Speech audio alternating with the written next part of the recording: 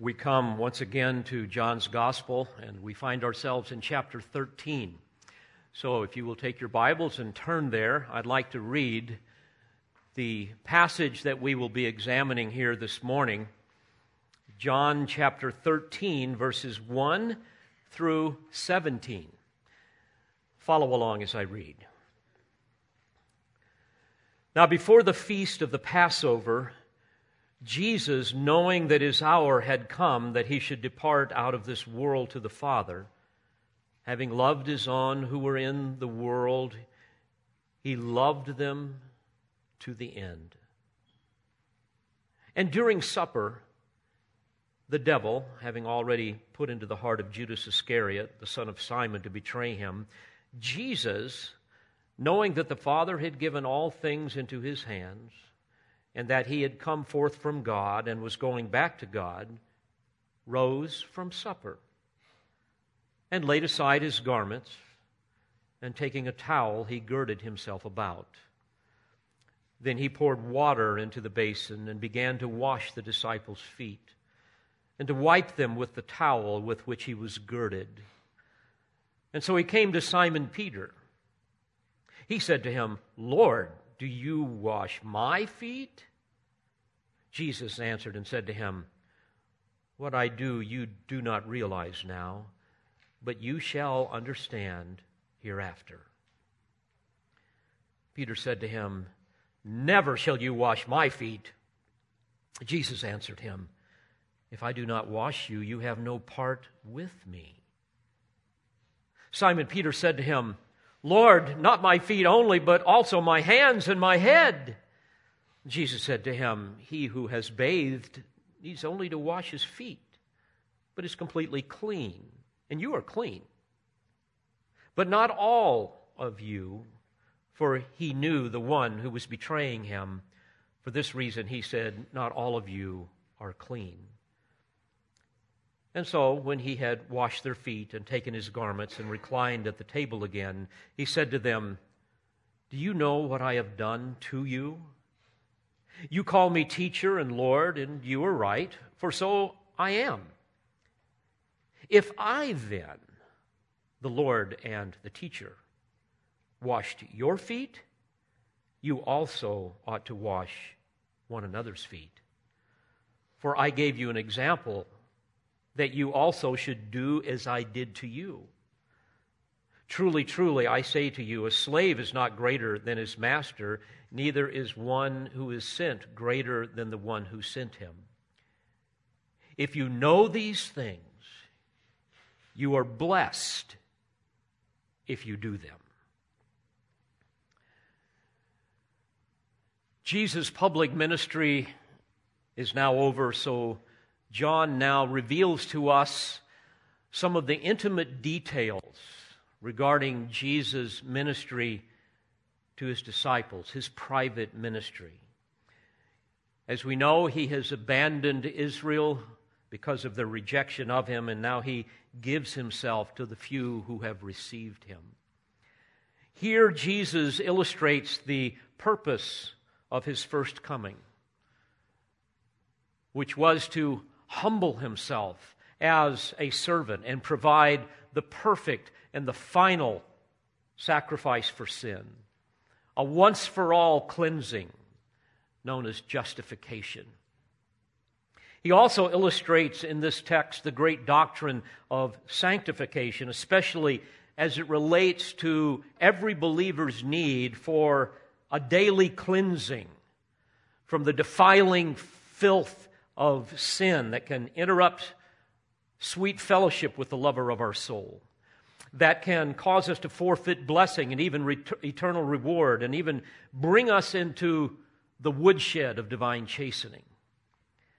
But the most important lesson that Jesus wants his disciples to learn through his words and actions is one that they struggled with the most, one that you struggle with the most, the one that I struggle with the most, one that goes against the grain of our very nature, and that is the lesson of humble love that's validated by selfless sacrifice, where we prefer others' interests over our own.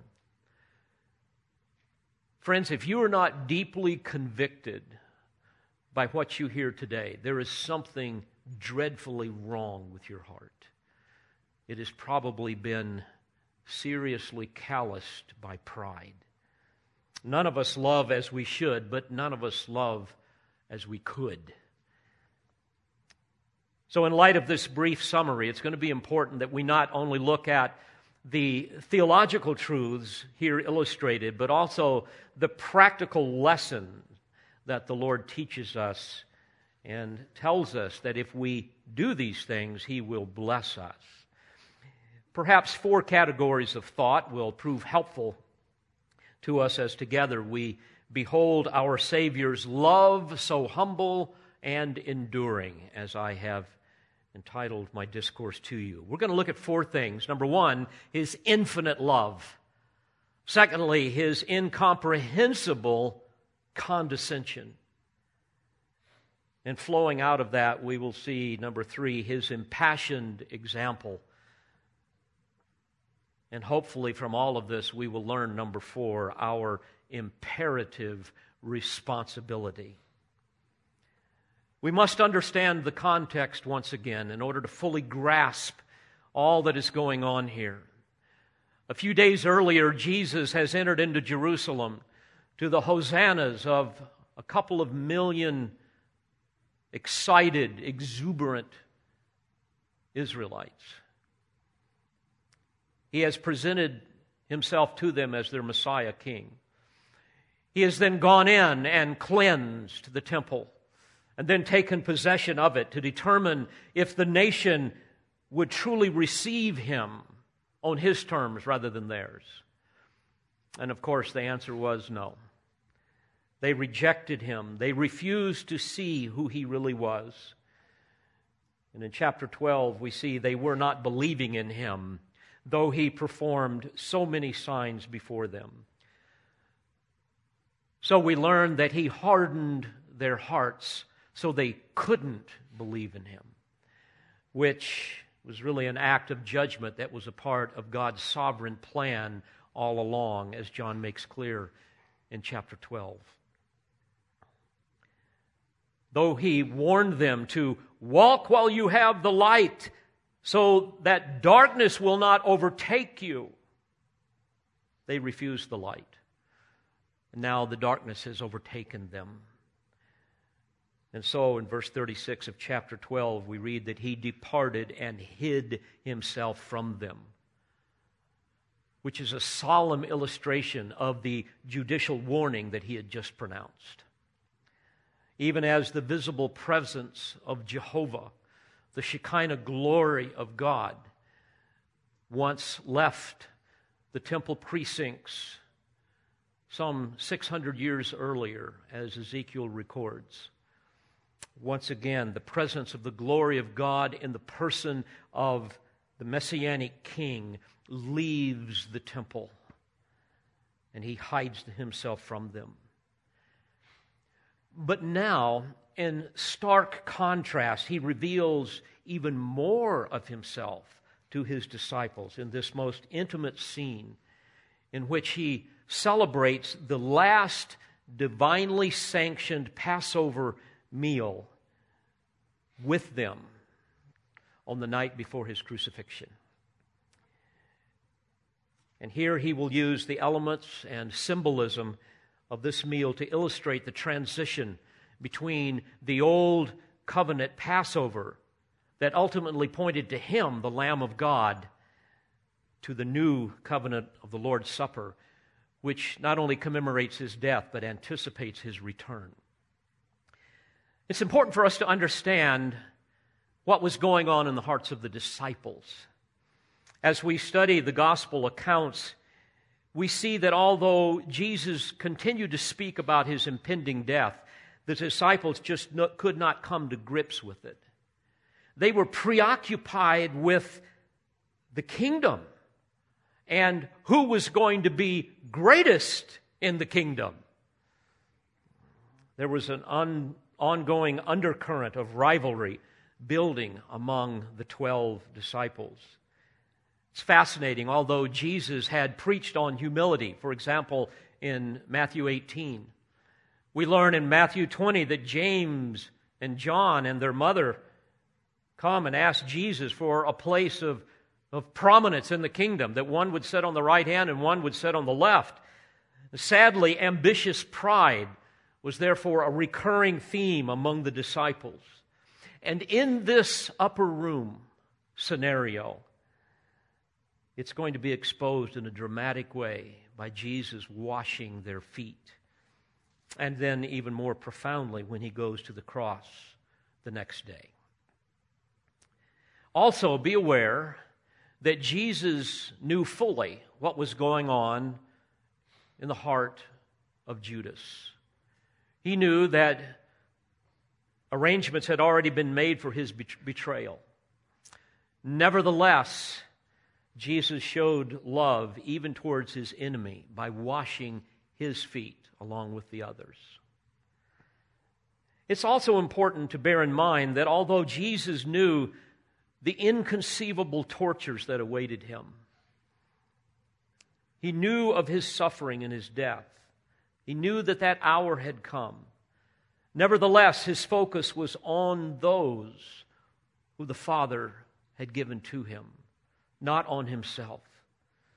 So, dear friends, herein is our example of a love so humble and enduring. Let's look at the text in verse 1. John first tells us, now before the feast of the Passover, Jesus, knowing that his hour had come, that he would depart out of this world to the Father. Let's pause there for a moment. It's interesting, in John 1:10, we read that he made the world. But now he begins to talk more and more, as we see in the gospel record, about this world. This world, one that has been made by Satan and sin.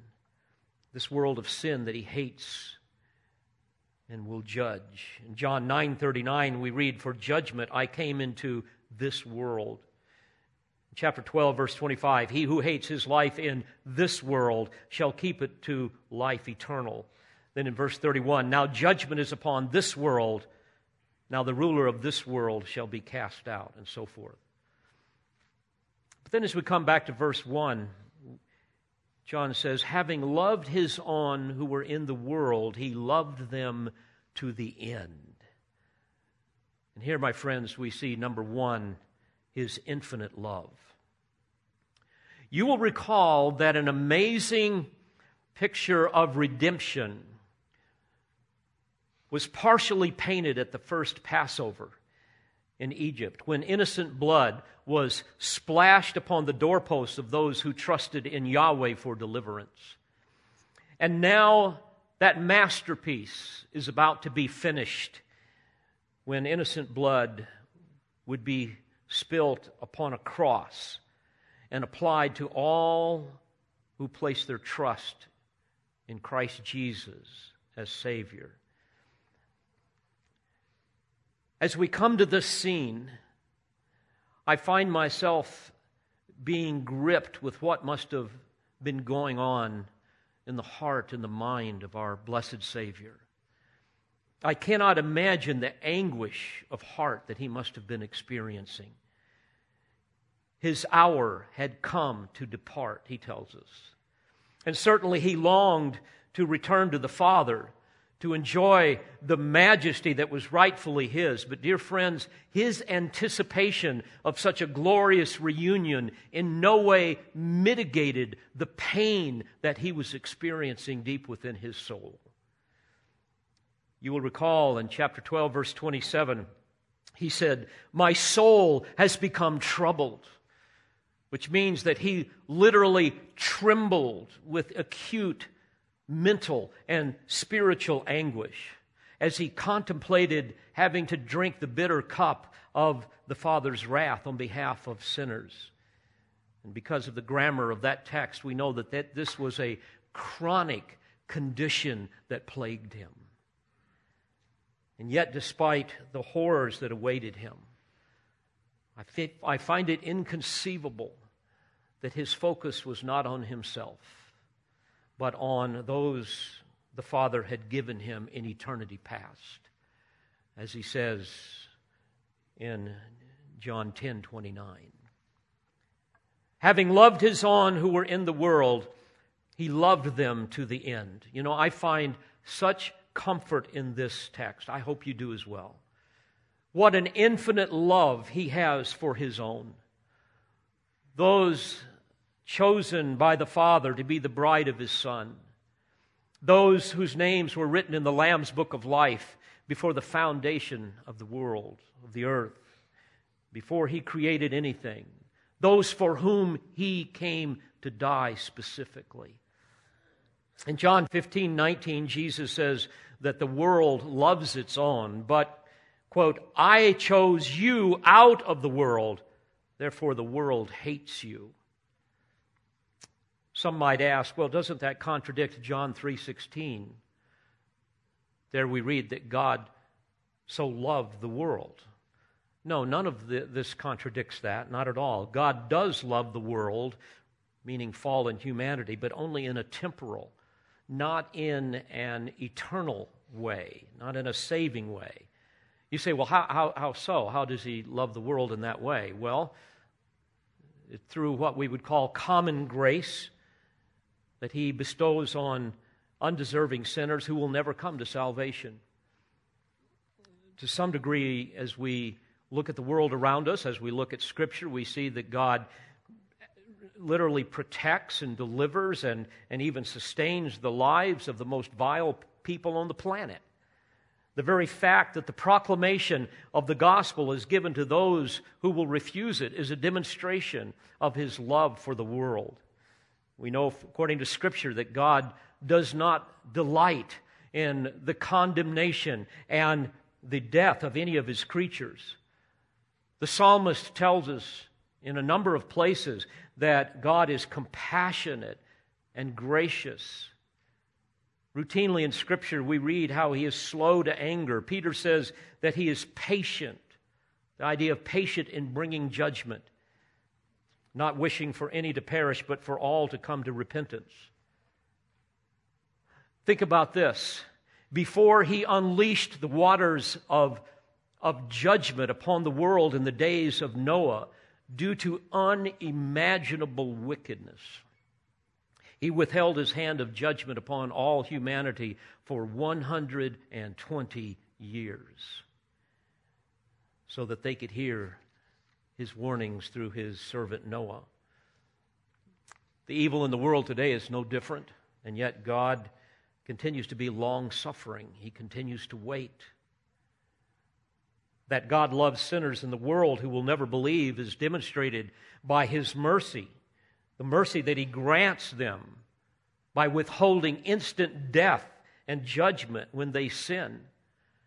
We read in Romans 9 and verse 22 that he endures with much patience vessels of wrath prepared for destruction.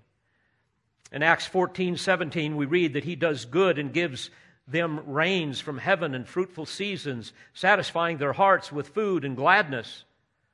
And in Matthew 5:45 we read that he causes his sun to rise on the evil and the good and sends rain on the righteous and the unrighteous. In fact, Paul even tells us in 1 Timothy 4:10 that God is, quote, the Savior of all men, especially believers. Now, obviously, he doesn't save all men eternally. Otherwise, all men would be in heaven and there would be no need for hell. We know that's not accurate. That's the heresy of universalism. So what he's saying here, especially with that little adverb, especially, he's the Savior of all men, especially of believers, especially indicates that all men enjoy some measure of the same salvation as believers. Therefore, he is the Savior of unbelievers in a temporal sense, as I've just described to you, but believers in an eternal sense. Unlike unbelievers who belong to this world system ruled by Satan, Believers are delivered from sin's penalty and power and even presence for eternity. He will love them to the uttermost, to the very end. We see this principle illustrated in Isaiah 63, beginning in verse 8. Isaiah says, "For God said, surely they are my people, sons who will not deal falsely." So he became their Savior. In all their affliction he was afflicted, and the angel of his presence saved them. In his love and in his mercy he redeemed them, and he lifted them and carried them all the days of old. But they rebelled and grieved his Holy Spirit. Therefore he turned himself to become their enemy. He fought against them. So again, John says, having loved his own who were in the world, he loved them to the end. A Greek phrase that basically means to the uttermost. This, of course, is in contrast to his temporal love for unbelievers. God's love for the world, you might say, is unlimited in extent, but limited in degree. It is not a saving love. The opposite is true for believers. God's love for his own is limited in extent, but it is unlimited in degree. Indeed, he loves his own to the uttermost. Now, you must understand that he has always loved his own, even in eternity past. But he is about to show us the full extent of his love, which is going to first be displayed in the self-abasing washing of the disciples' feet. And then we will see it even more in his farewell address, his high priestly prayer in the Garden of Gethsemane, all of which form a beautiful prelude to his most comprehensive act of love, which is his sacrificial death on the cross. So Jesus will now pour his life into 12 men, knowing that one of them would betray him. With no thought of himself, he is going to compassionately minister to them, to try to strengthen and encourage them, to prepare them for the ordeal that they are about to face in his death, as well as the difficulties in their subsequent ministries. So here we see, number 2, his incomprehensible condescension. But what John records next provides a chilling contrast to the infinite love of Christ for his own. If you've ever gone to a jewelry store and they show you a diamond, you notice that they always put it on something like a black velvet. I'm not sure that's what it is, but that's how I would describe it. So that you have the contrast and the light shows on the diamond and you see the brilliance. Well, dear friends, what we are about to read in this next verse is the black velvet. Here we see the inveterate hatred of Satan who has empowered Judas. So let's notice verse 2, which, by the way, is the beginning of a long sentence. During supper, which means it's, as we're going to see, it's at the early part of the Passover meal, which takes a couple of hours due to the various stages. During supper, the devil, having already put into the heart of Judas Iscariot, the son of Simon, to betray him. Let's stop there for a moment. Think about this. Judas lived with Jesus. He was able to see the light of the world like few others, and yet he chose the darkness. It's a frightening thing. I've seen this even in our own church. People who are constantly exposed to the light of the gospel. They can look around and see radically transformed lives, and yet they don't want any part of it. They prefer the darkness.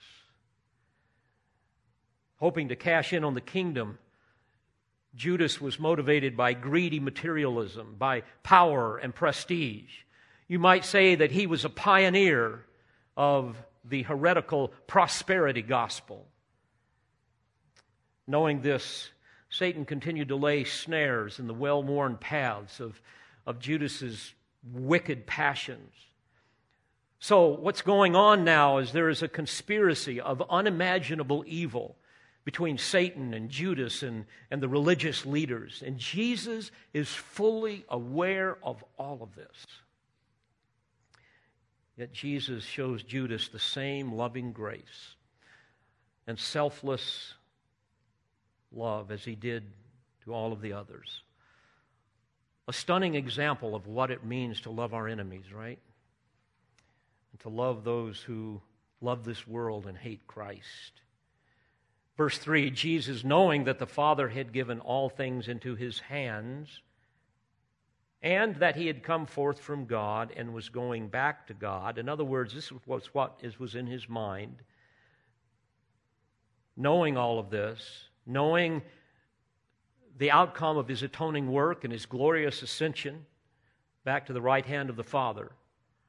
Nevertheless, despite the inexpressible glory of his person and of his work, wherein he could have legitimately exalted himself, notice what he does. Verse 4, he got up from supper and laid aside his garments, and taking a towel, he girded himself. Unbelievable. It was common for meal times to be teaching times. And this would be a lesson they would never forget. We must understand the culture because it is so foreign to us to understand what was really going on here. Feet in those days were always dirty. In fact, if you go to third world countries, you will see that. Filthy feet. And it was customary for every host to have a slave to wash the feet of every guest that entered into their house. This was a sign of hospitality. It might be tantamount to us saying to, farm hands that would come in to eat lunch, hey, why don't you guys go in there and wash up? But it was also a matter of personal hygiene, especially when eating, because they would lay upon the floor when they would eat, and they would have pillows that they would recline upon, and kind of individual couches. And dirty feet would kind of go to the outside, but it would be very unappetizing. However, we must understand that the one that would do the washing was always the lowliest slave, never a rabbi. But this was a rented room, so there's no slave. And remember, the disciples are bickering among each other. So you're not going to have any of the disciples saying, oh, here, come over here, I'll be glad to wash your feet. That's just not going to happen. So they're making preparations to eat with dirty feet, expecting someone else to do it, or just don't do it at all.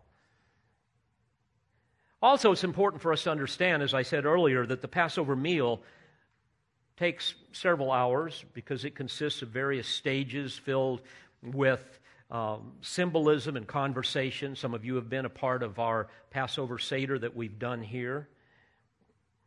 And we know that after the opening prayer, they would pass out the first of 4 cups of diluted wine, known as the cup of blessing.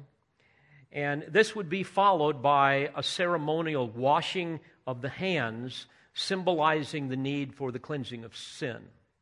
And it was probably at this point that Jesus stood up and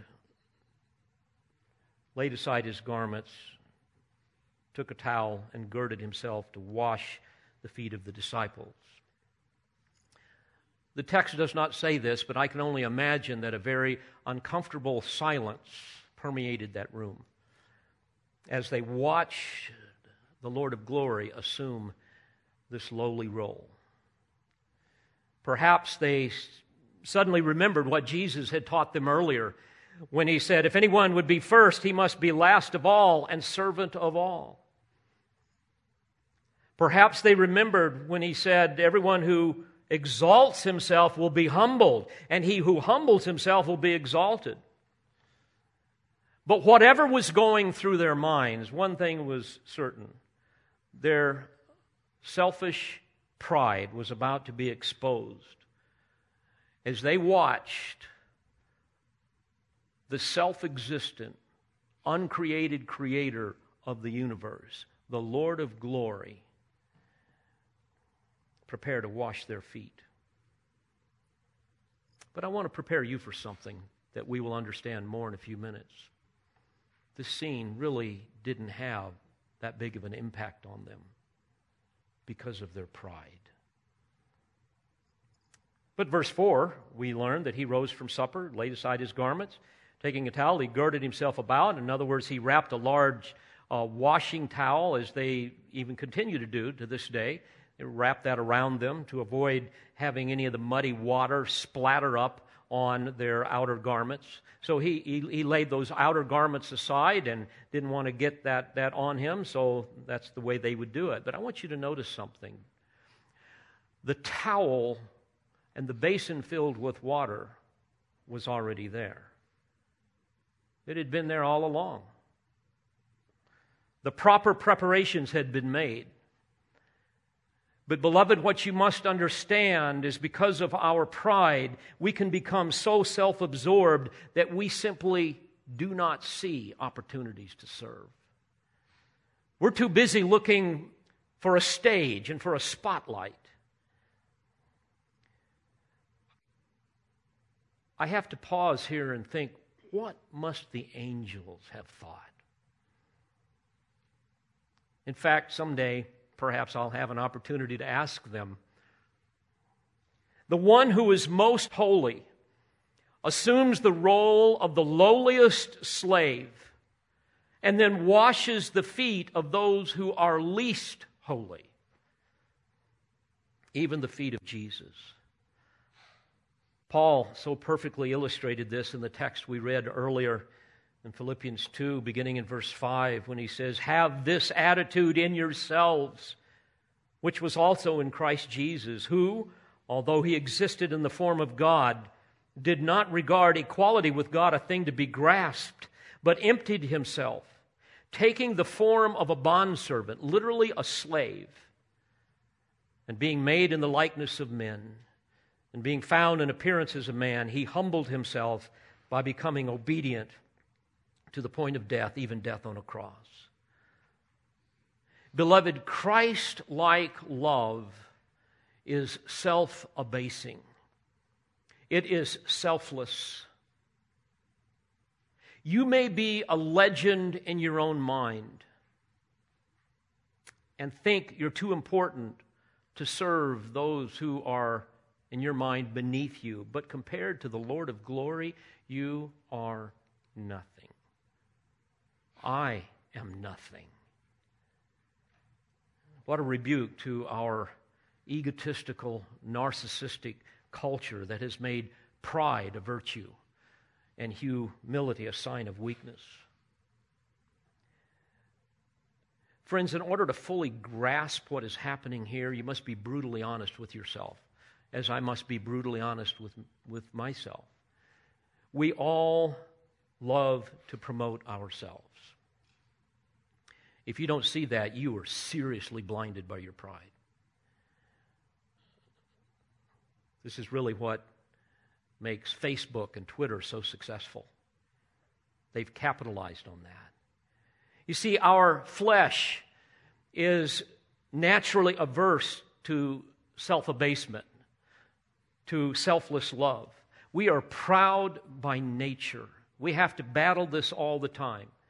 We are self-absorbed. We are manipulative. We demand that others meet our needs in very subtle ways.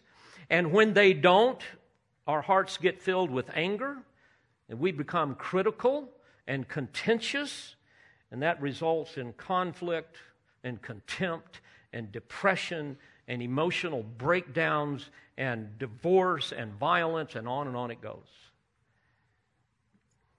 James said in chapter 4, verse 1, "What is the source of quarrels and conflicts among you? Is not the source your pleasures that wage war in your members?" In other words, that issue of pride. "You lust and do not have, so you commit murder.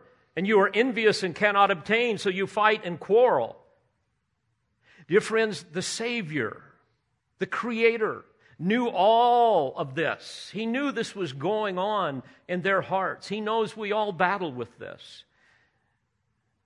He knew it so well because he knew that he was about to bear those very sins in his body the next day. And yet he loved his disciples, and he loved us enough to show us real humility and selfless love. By the way, the next time you're offended or even ignored, why don't you assume the role of a slave and seek someone to serve? Go wash their feet, so to speak. And then by the power of the indwelling Spirit, you will manifest this magnificent fruit of loving humility. Well, verse 5 says that he poured the water into the basin and began to wash the disciples' feet and to wipe them with the towel with which he was girded. Again, this is incomprehensible condescension. What a rebuke to the disciples and to all of us. But thirdly, let's focus on his impassioned example. It's the idea that he so deeply loved them that he fervently wanted them to do what he is doing, to have this kind of heart attitude. Verse 6, so he came to Simon Peter. And he, referring to Peter, said to Jesus, Lord, do you wash my feet?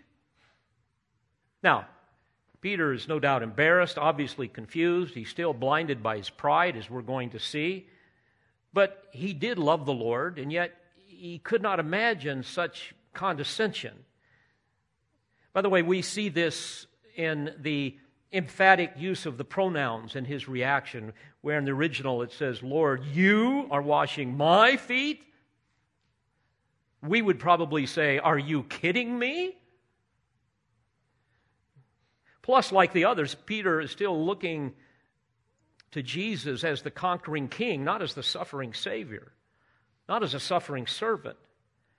And he certainly did not understand the picture of spiritual cleansing that Jesus is about to teach. Notice the Lord's tender and patient response. And I really want to underscore that. I'm so glad he is that way. I'm so glad that he didn't say, Peter, you knucklehead, I am so fed up with your boneheaded, idiotic, hard, aren't you glad he's not that way? Because I see myself in Peter all the time, don't you? Jesus answered and said to him, what I do you do not realize now, but you will understand hereafter. Boy, I know what that's like, don't you? Lord, I have no idea what you're doing in my life right now. I'm going to trust you. Maybe someday I will see it clearly, more clearly, but Lord, I just have to wait on you. And that's what he's telling Peter here. What a great lesson, right? Love is patient. Isn't that what Paul tells us? Love is patient, especially when it seeks to minister to someone that just doesn't get it. I mean, that's when you can get real frustrated. You just want to throw up your hands and say, oh, forget it. Jesus knew that after Peter's denial, which was going to come in just a few hours, and after his work on the cross was finished, and after the Holy Spirit came upon them and filled them at Pentecost, he knew that then he would understand. Obviously, Peter's overwhelmed. He didn't get it. Verse 8, Peter said to him, never shall you wash my feet. And Jesus answered and said, if I do not wash you, you have no part with me. Now here Jesus briefly digresses from his object lesson on love and uses Peter's confusion as a teachable moment to help him understand, and all of us understand, some very important theology. If I do not wash you, you have no part with me. Verse 9, Simon Peter said to him, Lord, then wash not only my feet, but also my hands and my head. Jesus said to him, he who is bathed needs only to wash his feet, but is completely clean. And you are clean, but not all of you, for he knew the one who was betraying him. For this reason he said, not all of you are clean. Here Jesus is making a distinction between justification and sanctification. We know, according to Scripture, that justification is a one-time cleansing when a believer is judicially cleansed from the guilt, from the penalty of sin. In Titus 3, in verse 5, Paul speaks of a believer's spiritual rebirth. He says that he saved us by the washing of regeneration and renewing by the Holy Spirit.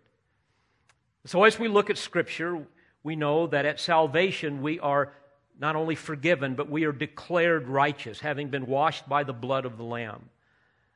This, you might say, is even a positional sanctification. A one-time cleansing has occurred, a washing that never needs repeated. That's why he says in verse 10 to Peter that you're completely clean. But in sanctification, we see that there is a process of moral cleansing. By way of clarification, there's really three types of sanctification. There's positional sanctification, which is tantamount to justification, where we are once for all set apart from sin unto God. But then secondly, there is progressive sanctification, whereby we are progressively conformed more and more into the image of Christ. And ultimately, there is perfected sanctification when we are finally in glory, all right? Set aside from it forever. But here, he's speaking of the progressive sanctification, this need for moral cleansing. We all have a need, an ongoing need for the purification of the heart, which tends to accumulate the filth of this world, that dirt of sin that can rob us of sweet communion with God. And this cleansing, we know, comes from the Word of God applied by the Spirit of God. This is a practical cleansing that needs to take place on a regular basis, perhaps daily, in this process of sanctification. In Psalm 119:9, the psalmist says, "How can a young man keep his way pure? By keeping it according to thy word." And Paul said in Ephesians 5 and verse 26 that Christ sanctifies, in other words, he cleanses, he purifies us by the washing of water with the word. And Jesus even said in his high priestly prayer in John 17:17, prayed to the Father, "Sanctify them in truth. Thy word is truth." So as we look at Scripture, we see that the agent of regeneration, when we're made new creatures in Christ, where we are ultimately set aside, justified, and so forth, the agent of regeneration is the Holy Spirit. That happens one time.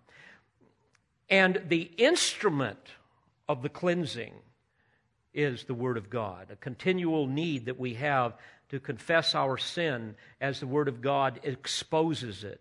And we learn to trust in Christ to keep our conscience clean so that we can enjoy the heartfelt presence of God deep within our souls, so we can enjoy sweet communion with Him. So none of that will be hindered, so that we will not grieve and quench the Spirit and forfeit blessing and eternal reward and even subject ourselves to the Father's chastening. Symbolically, as we walk through life, we accumulate dirt, the dirt of sin on our feet, but we don't lose our salvation. You see? We don't lose our salvation. So we don't need to bathe our whole body. We just need to wash our feet. In 1 John 1, beginning in verse 8, John, writing to believers, says this, "If we say that we have no sin, we are deceiving ourselves, and the truth is not in us. If we confess our sins, He is faithful and righteous to forgive us our sins and to cleanse us from all unrighteousness." Now I want you to also notice here that the Lord has this amazing love even for His enemy Judas. Not only did He wash his feet, but He gives him one final invitation to come and to be cleansed from sin. Notice in verse 11, as if He's speaking to the one betraying Him, "Not all of you are clean." It's almost as if He is saying, "Judas, do you hear me?" But perhaps like some of you, Judas chose to spurn the love of God, a choice that will forever damn him. So we've seen his infinite love and his incomprehensible condescension, as well as his impassioned example. Now, what of our imperative responsibility? What is our immediate responsibility that is of such vital importance? We see it beginning in verse 12. So when he had washed their feet and taken his garments and reclined at the table again, he said to them, "Do you know what I have done to you? You call me teacher and Lord, and you are right, for so I am. If I then, the Lord and the teacher, wash your feet, you also ought to wash one another's feet. For I gave you an example that you also should do as I did to you. Truly, truly, I say to you, a slave is not greater than his master, nor is one who is sent greater than the one who sent him. If you know these things, you are blessed if you do them. By implication, you forfeit blessing if you don't." Now, some will say, "Well, Pastor, doesn't this mean we need to implement foot washing as an ordinance within the church?" I would argue no. We want to be very careful here. To do that, I fear, would not only miss the point of Jesus' lesson in humility and love, but also ignore the meaning of the text. Let me explain. This is not an ordinance like communion and baptism. This is an example of humility. Notice verse 15 again. "For I gave you an example that you also should do as I did to you." The word "as" in the original language, kathos, means according as. Do in like manner as I have done. He did not use another Greek term, the term ha, that would basically mean that which. In other words, do precisely the same thing that I have done. Had he used that term, then foot washing would indeed become an ordinance that we need to obey and repeat. But he says, "For I gave you an example that you should do as I did to you." And the example here is that of self-humiliation, of self-love, or selfless love, not washing feet. Do as I did to you. In other words, on your own account, demonstrate this kind of humble love to one another. Treat each other in the way that I have treated you. Folks, we want to be careful not to reduce this magnificent example of humility that we need to live out in our daily life and reduce it into some kind of ritual of foot washing that has absolutely no significance in our culture whatsoever. It's interesting, later in verses 34 and 35, Jesus says, "A new commandment I give to you, that you implement a new ordinance of foot washing." He doesn't say that. "A new commandment I give to you, that you love one another." Here's the heart of this passage. "Even as I have loved you, that you also love one another. By this all men will know that you are my disciples, if you have love for one another." Now, I want to leave you with a sobering thought that will hopefully expose the stubbornness of our pride. You would think that this would have had a profound and immediate impact on the disciples. Wouldn't you? I would. But you know, pride doesn't give up easily. Luke's account in Luke 22 reveals that after the Passover meal, Jesus announced that one of them would betray him. But rather than concentrating on the shocking news that the Lord is going to be betrayed and the unimaginable pain that he must have felt, Luke says in verse 23, they began to discuss among themselves which one of them it might be who was going to do this thing. Okay? Why such a callous disregard for Christ? Why is the focus on, okay, which one of you? I know it's not me. After all, I'm jockeying for position here. You see how all that works? Well, the cause was pride. Remember, again, for months, they've been trying to jockey for position in the coming kingdom. So Jesus' announcement that someone is going to betray him, one of them, caused them not only to be suspicious of one another, but to actually use this as an opportunity to exalt themselves, as you will see, even after Jesus had just washed their feet. Rather than focusing on Jesus' grief concerning his betrayal, Luke says in Luke 22:24, a dispute arose among them as to which of them was to be regarded as the greatest.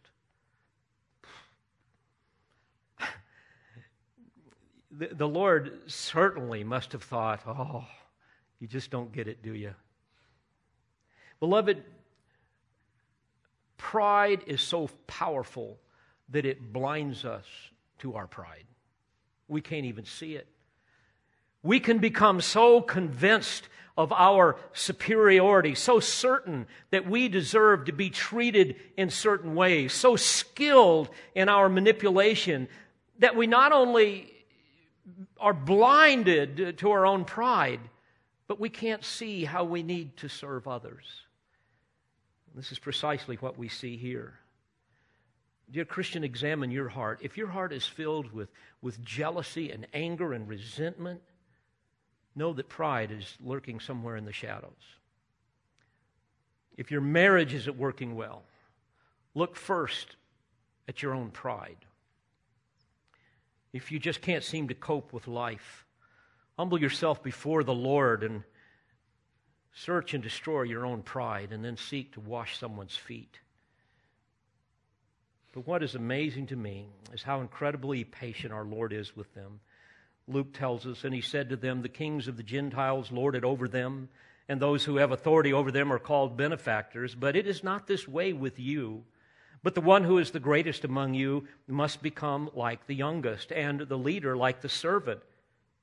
For who is greater, the one who reclines at the table or the one who serves? Is it not the one who reclines at the table? In other words, that's certainly the way it is in the culture here. But, he says, I am among you as the one who serves. In other words, I am the example. Then he says this. This is so comforting. You are those who have stood by me in my trials. And just as my Father has granted me a kingdom, I grant you that you may eat and drink at my table in my kingdom. And you will sit on thrones judging the 12 tribes of Israel. In other words, he's saying this, yes, dear disciples, at the end of redemptive history, I will establish my kingdom on the earth as I have promised all along. And you're going to have a place of honor in it. Don't worry about that. I'll take care of that. You will be rewarded. You will sit at my table. You're even going to rule over the 12 tribes of Israel, as we see here in other passages. But men, learn this lesson of love. Learn the lesson of humility. Isn't it interesting that a few hours later, Peter would deny him 3 times? And then, in utter brokenness, he would melt in a puddle of tears and genuine repentance.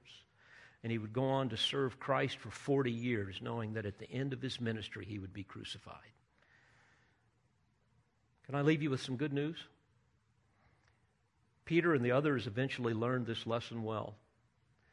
So well that before Peter died, he said to the persecuted saints that needed encouragement, the ones scattered all around in 1 Peter 5:5, he said this, all of you clothe yourselves with humility toward one another. For God is opposed to the proud, but gives grace to the humble. Humble yourselves, therefore, under the mighty hand of God, that he may exalt you at the proper time, casting all your anxiety upon him because he cares for you. Beloved, may we learn this lesson well. Ask yourself, how do those who know me best see me? Am I an arrogant, angry, contentious, opinionated, bully, control freak? Or am I a humble, loving, selfless servant in private as well as in public? Well, may this be the desire of our hearts. Amen. Let's pray together. Father, thank you for these eternal truths. May they bear much fruit in our lives to the praise of your glory. I ask in Jesus' name. Amen. We pray you've been edified by this presentation. You've been listening to pastor, Bible teacher, and author Dr. David Harrell. For more information or for other messages from Dr. Harrell, please visit the Olive Tree Christian Resources website at otcr.org.